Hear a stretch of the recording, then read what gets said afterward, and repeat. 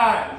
So guys, tonight we're going to talk about how you make a difference at your age. And so a lot of you guys here are in high school. You're probably 15, 16, maybe a little bit older or younger.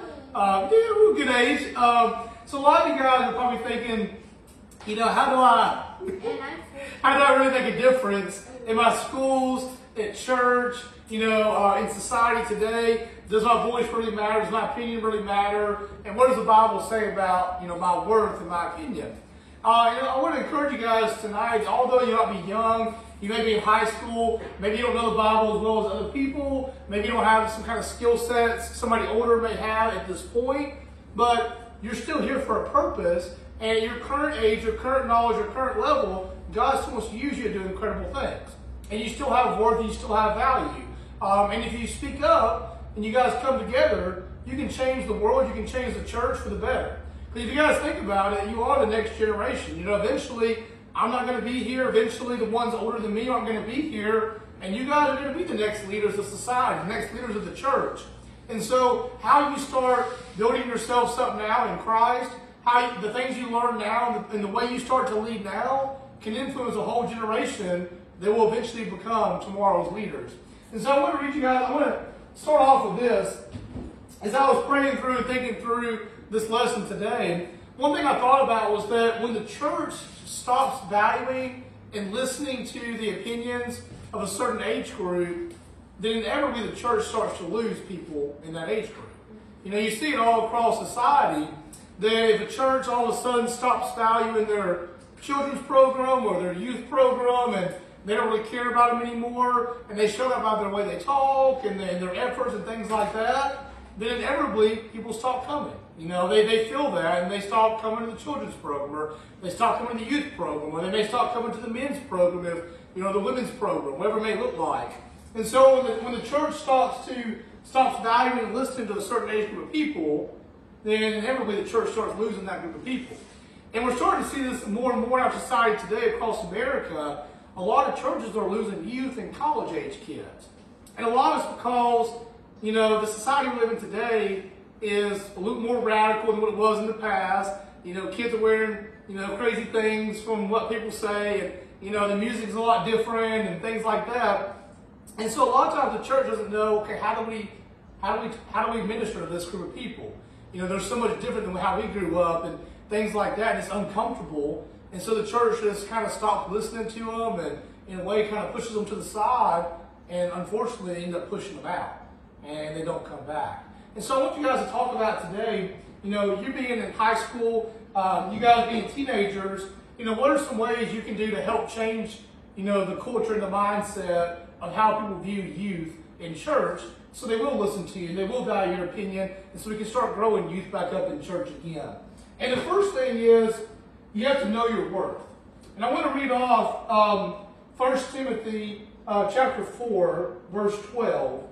And it says, "Let no one despise you for your youth, but set believers an example in speech, in conduct, in love, in faith, and in purity. Until I come, devote yourself to the public reading of Scripture, to exhortation, to teaching. Do not neglect the gifts you have, which is given to you by prophecy when the council of elders lay their hands on you.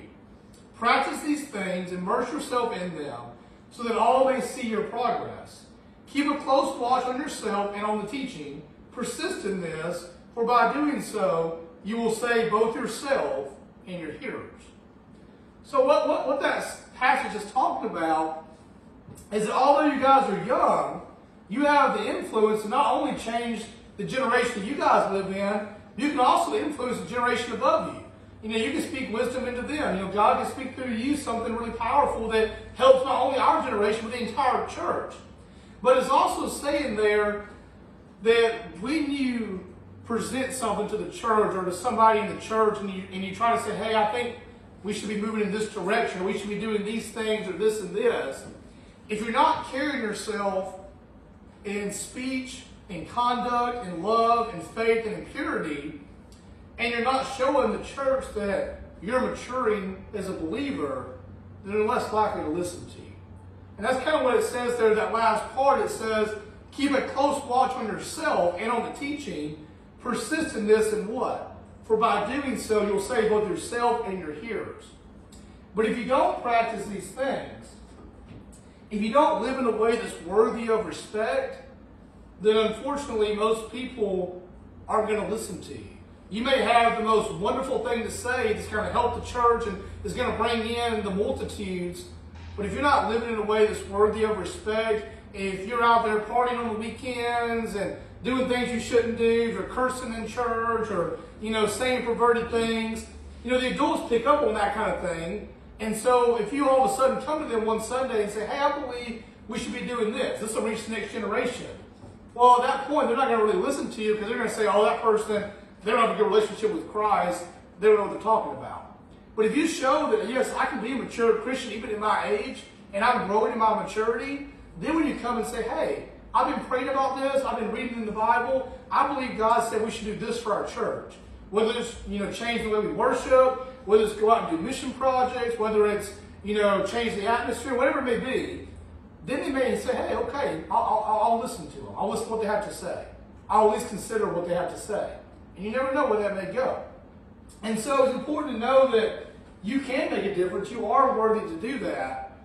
But to make a difference and to really make a change in society, you have to make sure you're living in a way that's worthy of that recognization. I put here, if you want older men and women to respect your suggestions, make sure you're living in a way that garnishes that respect. When they can see the Holy Spirit moving in your life, they will be more open to hearing what you have to say. Think about this.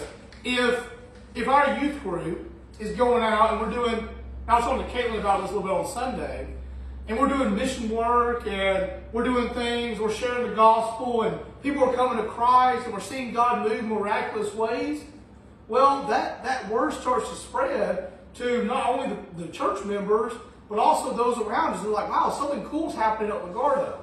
Something cool's happening to the Legardo youth. I wonder what's going on there.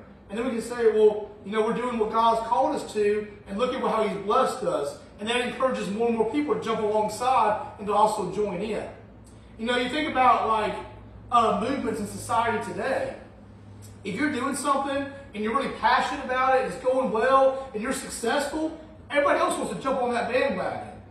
Sports is going on right now, and as soon as the sports team starts doing well and they start winning 3 or 4 games in a row, everybody's like, yeah, I'm a fan of that sports team too.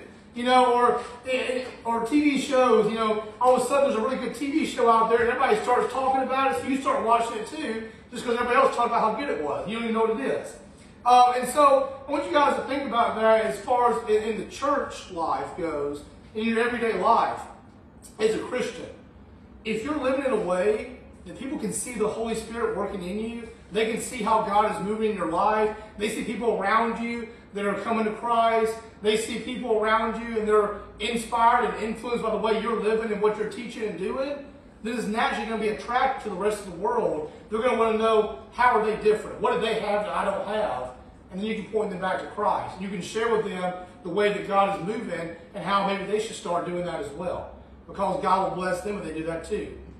I want to read you guys off Ecclesiastes 11:9. And just give me a second here, I'll pull that up.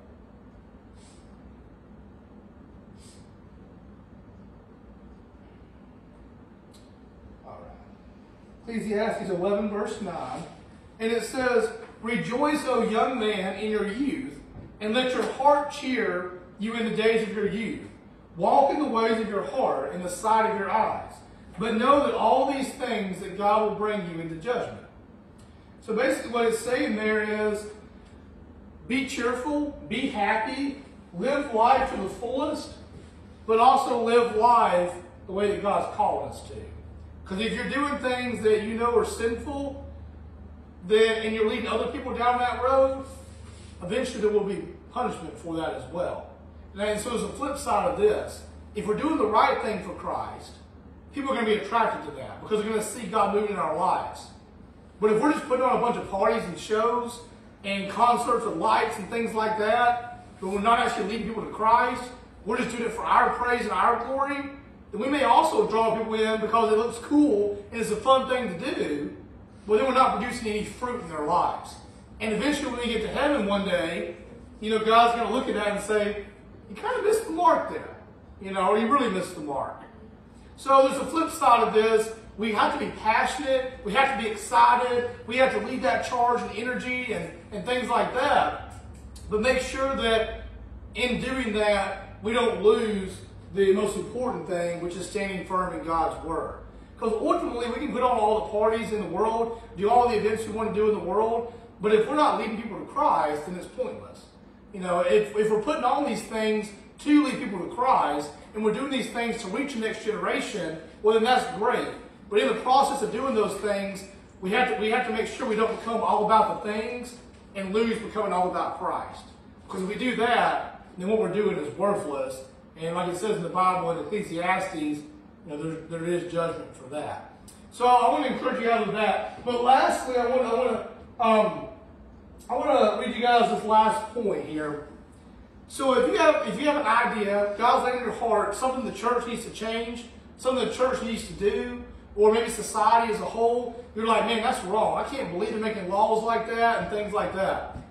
Then it's okay to stand up. Like I said, you have value, you have worth, and if you're living the right way, people are going to hopefully value your opinion. But when you go to correct somebody, you have to correct in truth and love. I want you guys to remember that tonight. You can write it down. The last point is, when you have something, you prayed about it, you know this is the way God's calling the church to go, or the way God is calling society to turn from or turn to, then when you go to correct your friend or somebody at church or your coworker, you have to do it in truth and in love. If you don't, you're probably not going to change anybody's heart. And ultimately, God's the only one that changes hearts. But the way you get somebody's heart to change is by showing them Him. So if you don't show them truth and love, then you're ultimately not really going to show them who Christ is. I want to read you guys off something here. I said, if you're going to correct someone or suggest a change in society, make sure it's backed biblically. If you correct somebody with a pure heart, in love and in truth, they'll be drawn by the Spirit to listen and obey, because what you're telling them is from God and not yourself. There's a lot of times in life that we're going to be upset with society. We're going to be upset with the way the world's going. We're going to be upset with the way the church is going. And if we respond out of that just in anger and go to somebody and just unload on them and just we're hateful and we're mean and rude to them, well then even though we may have valid points deep behind all that, that anger and that frustration and that hatred is going to override all that, and they're not going to listen to what you have to say. They're not going to care. But if you go to that person and say, hey, look, I'm pretty frustrated with some things going on in society or the world or whatnot, and I want to tell you why. Because I see in the Bible here it says this, and I feel like God is calling us to this, and you show them in love, you say, hey, I want them to challenge us because I care about us, and I want to see us grow, and I want to see us do great things, and I want to see God move in our lives, and I know if we do this, I believe that God can do that again. And it's the way you say it to somebody, all of a sudden they're like, maybe I should listen to what he has to say, or she has to say. If you correct in truth and love. And I want to read you guys off here. This is actually in 2 Timothy, and it's in chapter 3, verse 16, and it says this right here. You're going to flip back to it.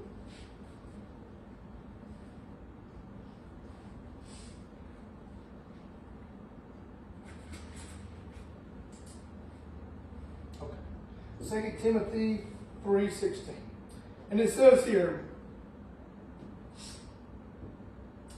at my first offense, no one came to stand by me, but all deserted me. May not be charged against me. I read the wrong one off there. Sorry about that. We're going to read it off one more time.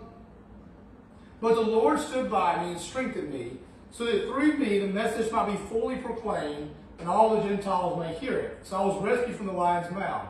The Lord will rescue me from every evil deed and bring me safely into His heavenly kingdom. To Him be the glory forever and ever. Amen. And I want you guys, the last verse today, I want you guys to listen to Proverbs. And it's verse 4, 20 through 22. And I want you guys to really listen to the words here. And then we're going to talk about it. Proverbs chapter 4, verses 20 through 22. And this is the last one we're going to talk about.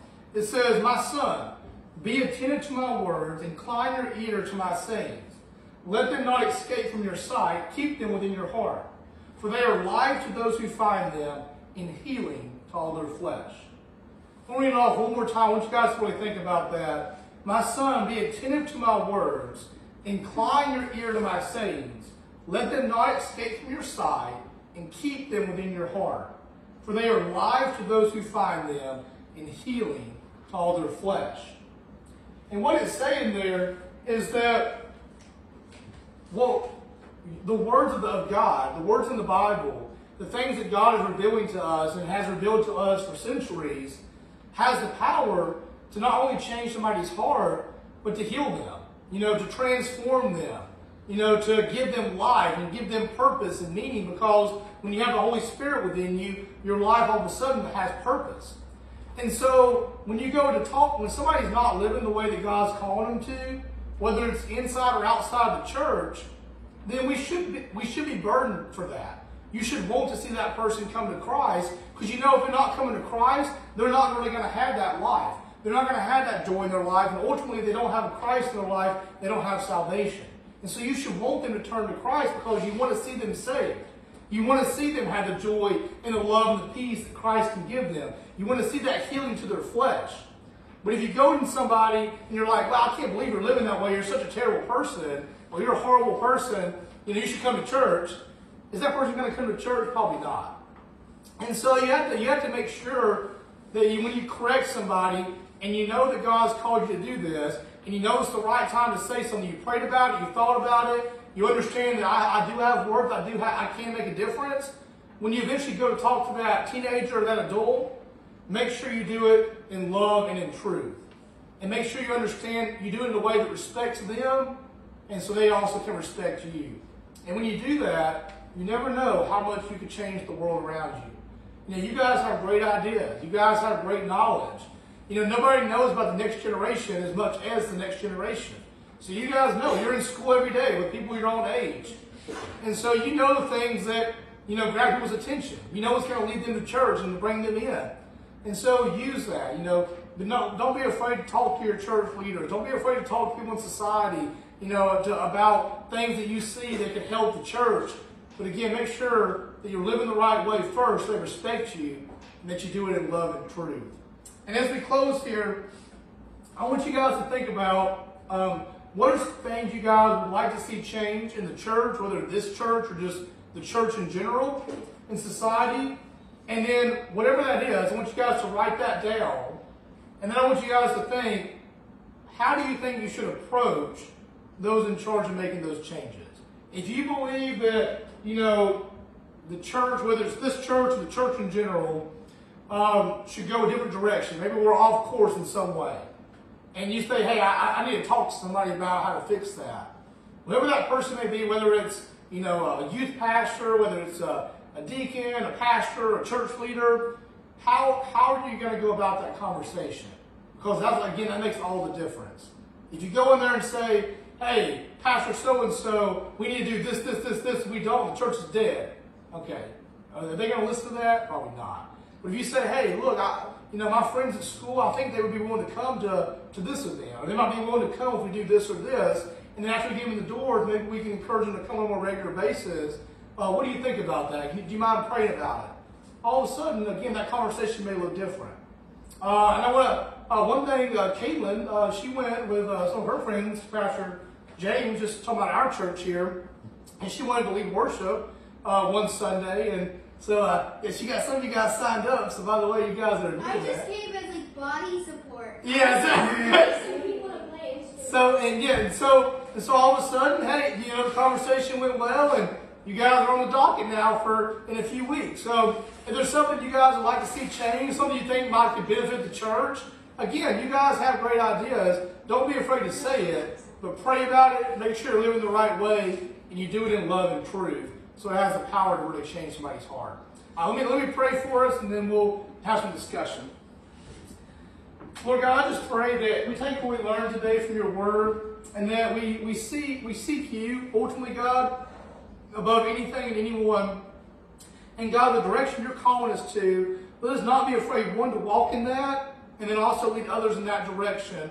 But let us lead others in love and in truth, God, and respect them and build them up in the way you called us to. I ask, God, that you grow your church, our family, God, and that we change society for you and your kingdom gets bigger and bigger, God, and that we keep our eyes on you. Whatever you're calling us to do, we have the confidence and the strength to do it. In your holy and precious name we pray. Thank you for tonight. Amen. Amen. Let me pause the video. Oh, you got it? So